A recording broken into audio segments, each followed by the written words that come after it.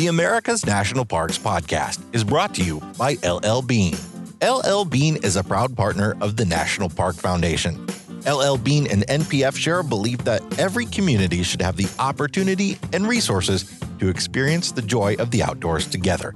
Through this partnership, they're not only helping people find their parks, they're helping protect, restore, and improve parks across the U.S. If it's outside, LL Bean is all in. Be an outsider with LL Bean.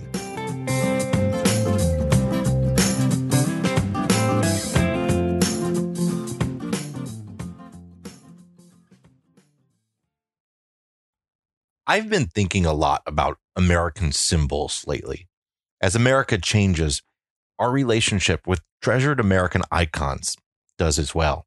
Too often we look at our symbols and see them as the enduring legacy of our past, when in reality, symbols have always been a mirror for us to reflect our current moments in order to inform our lives and our country's direction. In the United States, the American flag gets a lot of play, as does the Statue of Liberty and the bald eagle.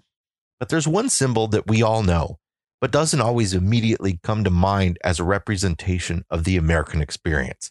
And that's a shame because it better illustrates the idea of America than planned and designed effigies like the flag and Lady Liberty.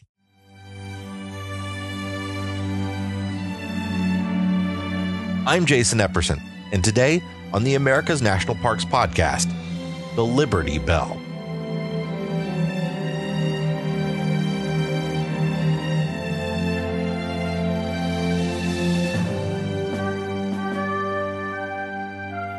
The Liberty Bell was designed, to be sure, to represent liberty itself.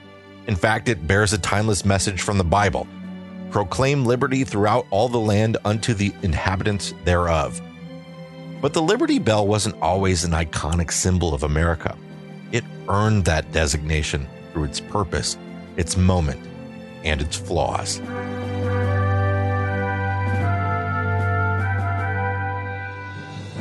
The bell we know as the Liberty Bell was once called the State House Bell, and it rang in the tower of the Pennsylvania State House.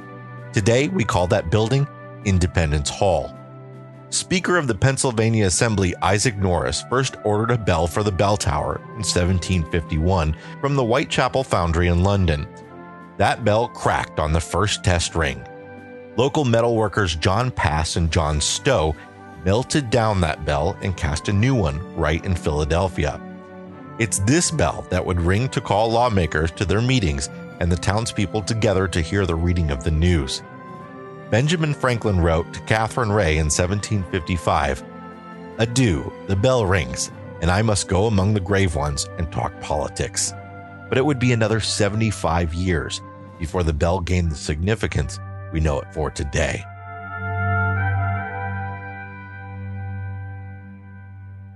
That inscription from the Bible, the King James Version, proclaim liberty throughout all the land unto all the inhabitants thereof.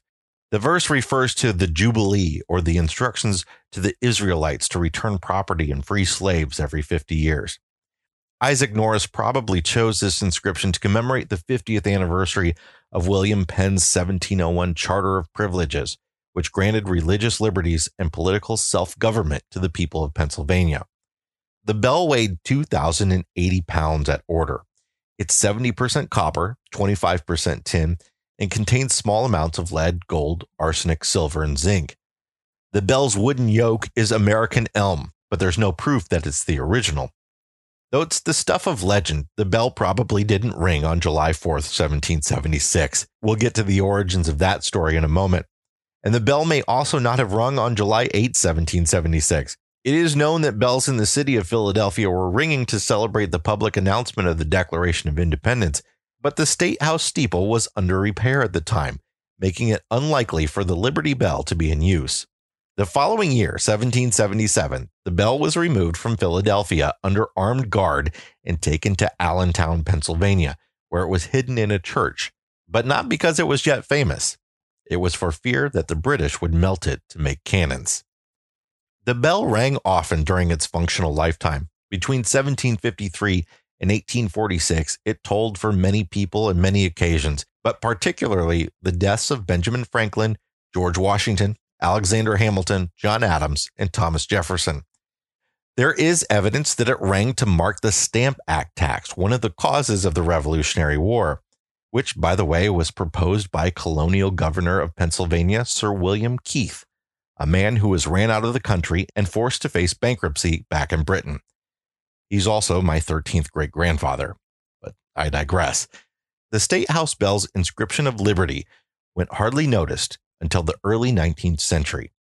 The words inscribed on it provided a rallying cry for abolitionists wishing to end slavery in the 1830s.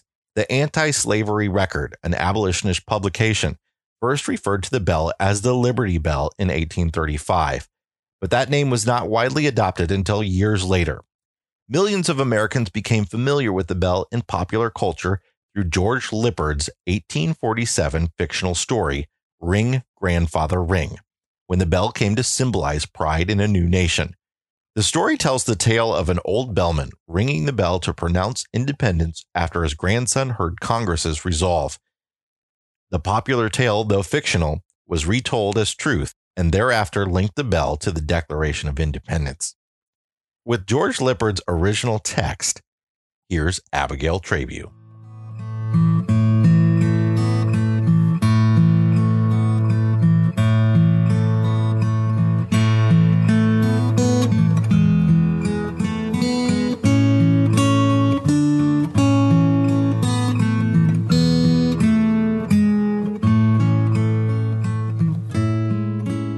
Let me paint you a picture on the canvas of the past. It is a cloudless summer day. Yes, a clear blue sky arches and smiles above a quaint edifice rising among giant trees in the center of a wide city. That edifice is built of red brick with heavy window frames and a massy hall door. The wide-spreading dome of St. Peter's, the snowy pillars of the Parthenon, the gloomy glory of Westminster Abbey. None of these, nor anything like these, are here to elevate this edifice of plain red brick into a gorgeous monument of architecture. Plain red brick the walls. The windows partly framed in stone, the roof eaves heavy with intricate carvings, the hall door ornamented with pillars of dark stone. Such is the State House of Philadelphia in this year of our Lord, 1776. Around this edifice stately trees arise.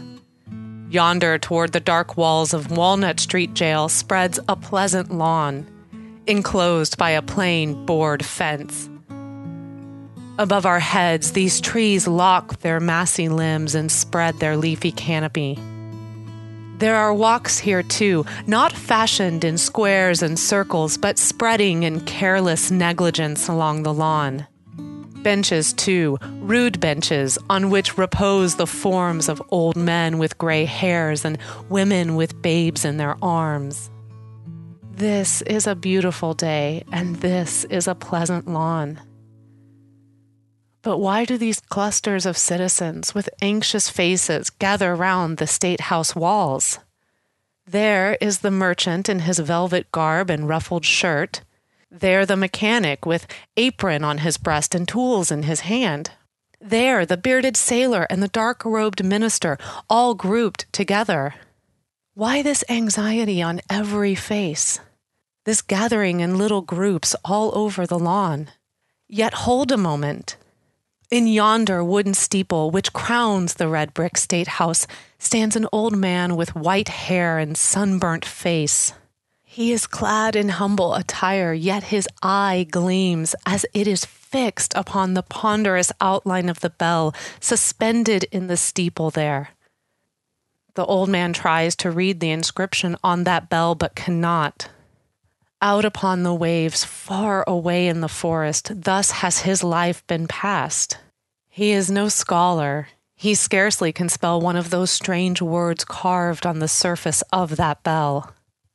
By his side, gazing in his face, that sunburnt face in wonder, stands a flaxen-haired boy with laughing eyes of summer blue. Come here, my boy, you are a rich man's child, you can read. Spell me those words, and I'll bless ye, my good child.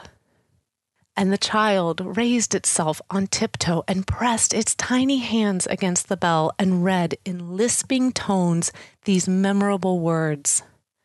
Proclaim liberty to all the land and all the inhabitants thereof. The old man ponders for a moment on these strange words. Then gathering the boy in his arms, he speaks.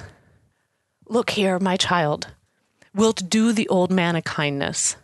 Then haste you downstairs and wait in the hall by the big door until a man shall give you a message for me. A man with a velvet dress and a kind face will come out from the big door and give you a word for me. When he gives you that word, then run out yonder in the street and shout it up to me. Do you mind? It needed no second command. The boy with blue eyes and flaxen hair sprang from the old bellkeeper's arms and threaded his way down the dark stairs. The old bellkeeper was alone. Many minutes passed. Leaning over the railing of the steeple, his face toward Chestnut Street, he looked anxiously for that fair-haired boy. Moments passed, yet still he came not. The crowds gathered more darkly along the pavement and over the lawn, yet still the boy came not. Oh, groaned the old man. He has forgotten me. These old limbs will have to totter down the State House stairs and climb up again, and all on account of that child. As the word was on his lips, a merry, ringing laugh broke on the ear. There, among the crowds on the pavement, stood the blue-eyed boy clapping his tiny hands while the breeze blowed his flaxen hair all about his face. And then, swelling his little chest, he raised himself on tiptoe and shouted a single word. Ring! Do you see that old man's eye fire? Do you see that arm so suddenly bared to the shoulder? Do you see that withered hand grasping the iron tongue of the bell? The old man is young again. His veins are filled with new life. Backward and forward, with sturdy strokes, he swings the tongue. The bell speaks out. The crowd in the street hear it and burst forth in one long shout. Old Delaware hears it and gives it back in the hurrah of 1,000 sailors. The city hears it and starts up from desk and workbench as though an earthquake had spoken.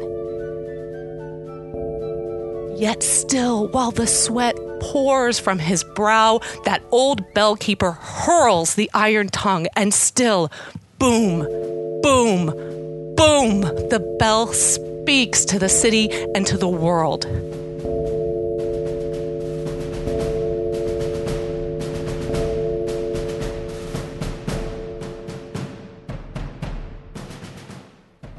There is terrible poetry in the sound of that State House bell at the dead of night when striking its sudden and solemn one. It rouses crime from its task, mirth from its wine cup, murder from its knife, bribery from its gold. There is a terrible poetry in that sound. It speaks to us like a voice from our youth, like a knell of God's judgment, like a solemn yet kind remembrance of friends now dead and gone. There is a terrible poetry in that sound at dead of night. But there was a day when the echo of that bell awoke a world slumbering in tyranny and crime. Yes, as the old man swung the iron tongue, the bell spoke to all the world. That sound crossed the Atlantic, pierced the dungeons of Europe, the workshops of England, the vassal fields of France. That echo spoke to the slave, bade him look from his toil and know himself a man. That echo startled the kings upon their crumbling thrones.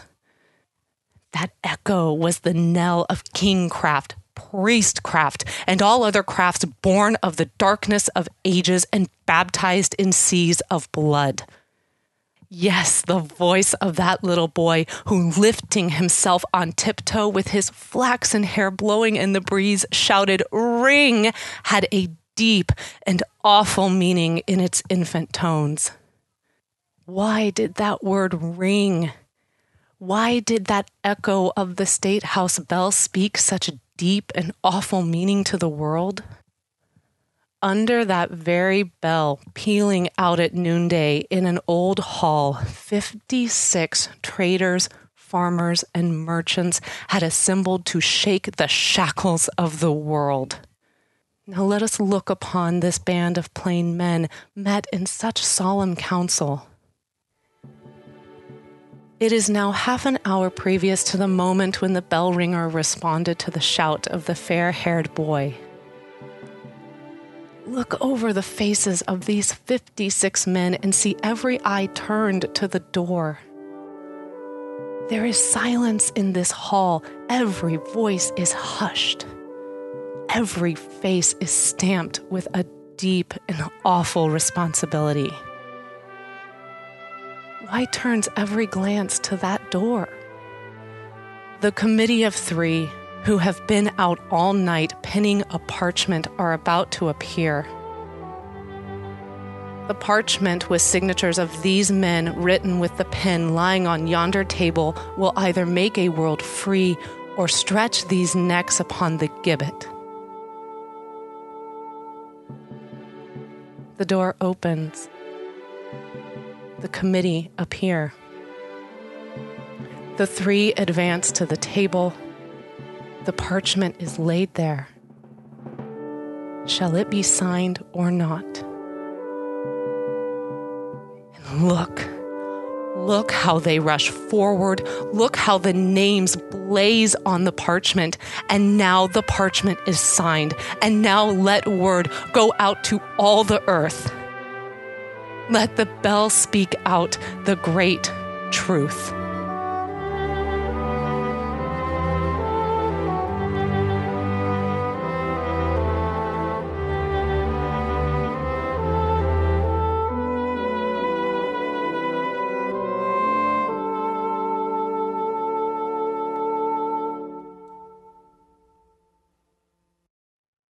No one recorded when or why the Liberty Bell cracked again after being recast by Pass and Stowe, but the most likely explanation is that a narrow split developed in the early 1840s after nearly 90 years of hard use.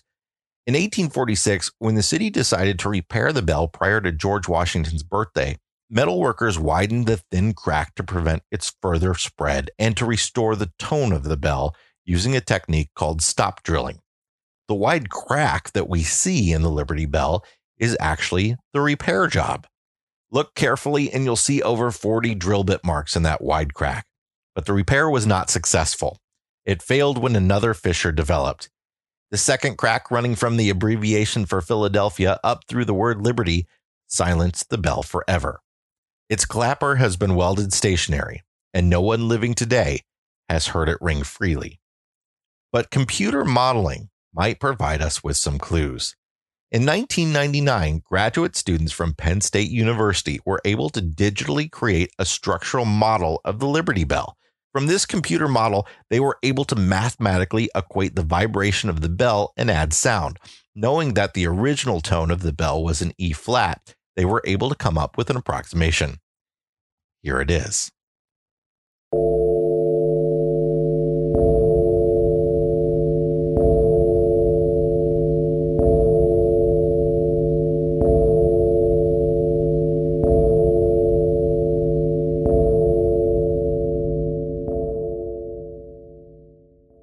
Beginning in the late 1800s, the Liberty Bell traveled across the country for display expositions and fairs, stopping in towns small and large along the way.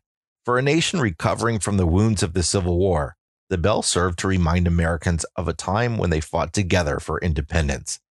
Movements from women's suffrage to civil rights embraced the Liberty Bell for both protest and celebration.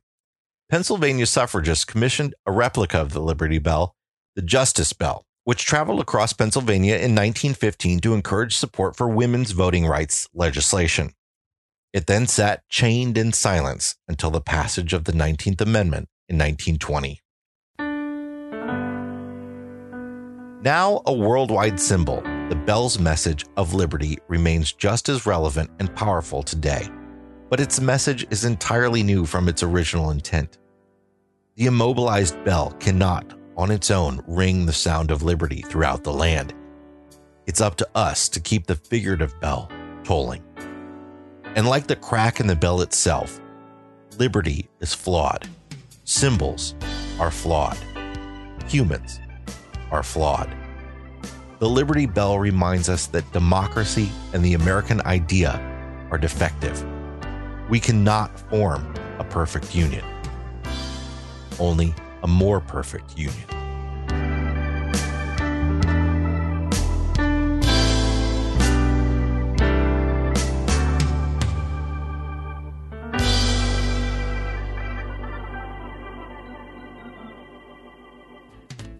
There are two other bells in Independence National Historic Park today, in addition to the Liberty Bell. The Centennial Bell, made for the nation's 100th birthday in 1876, still rings every hour in the tower of Independence Hall. It weighs 13,000 pounds, 1,000 pounds for each original state.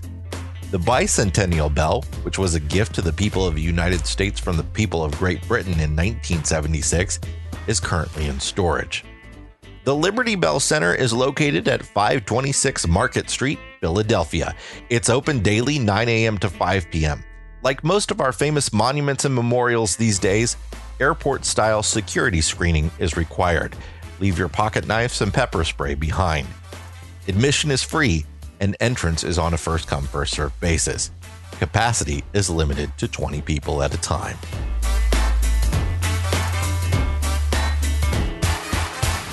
This episode of America's National Parks was hosted by me, Jason Epperson, and narrated by Abigail Trabue. If you enjoyed the show, we'd love a 5-star review wherever you listen to podcasts. Don't forget to subscribe and follow us on Facebook, Twitter, and Instagram. Just search National Park Podcast. You can also join our America's National Parks Facebook group. For more great American destinations, give us a listen at the See America podcast. And if you're interested in RV travel, find us at the RV Miles podcast. You can also follow Abigail and me as we travel the country with our 3 boys all over social media as Our Wandering Family.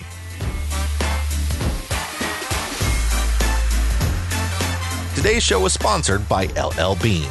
Follow the hashtag #BeAnOutsider and visit llbean.com to find great gear for exploring the national parks.